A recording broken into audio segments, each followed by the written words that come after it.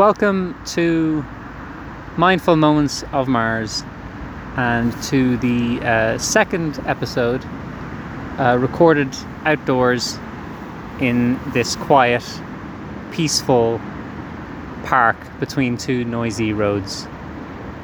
Here on Mindful Moments of Mars, we explore the works of Edgar Rice Burroughs and his hero John Carter of Mars, who travels between Mars and Earth at will, now with the ability to transmit inanimate objects with himself.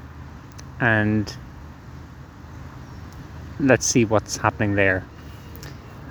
So when last we left him, he was explaining to his son that he came to visit his son on Earth, though that wasn't his sole reason for coming.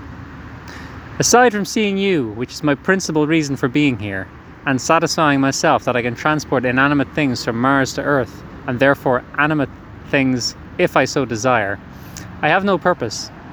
Earth is not for me. My every interest is upon Barsoom.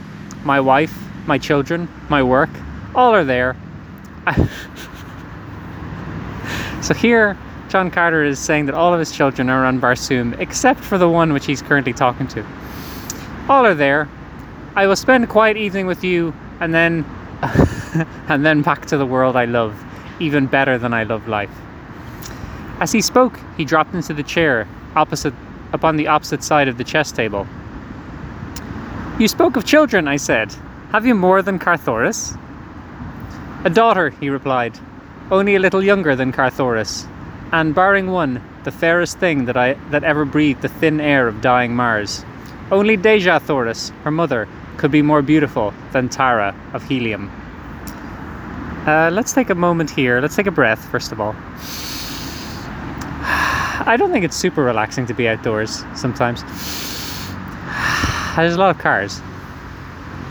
So, what have we learned here?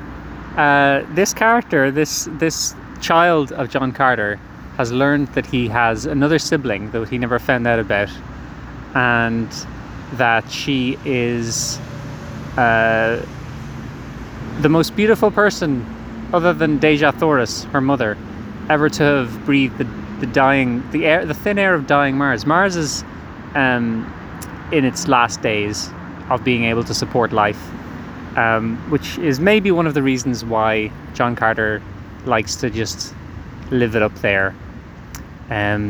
Also, he has a son called Carthoris, whose name is a portmanteau of his own surname and Dejah Thoris' surname. And Carthoris and his sister Tara were both born, hatched out of eggs, because their mother Dejah Thoris is a Martian, and she laid eggs after being impregnated by John Carter. And those are the things that we can contemplate now when we take another breath and enjoy just this mindful moment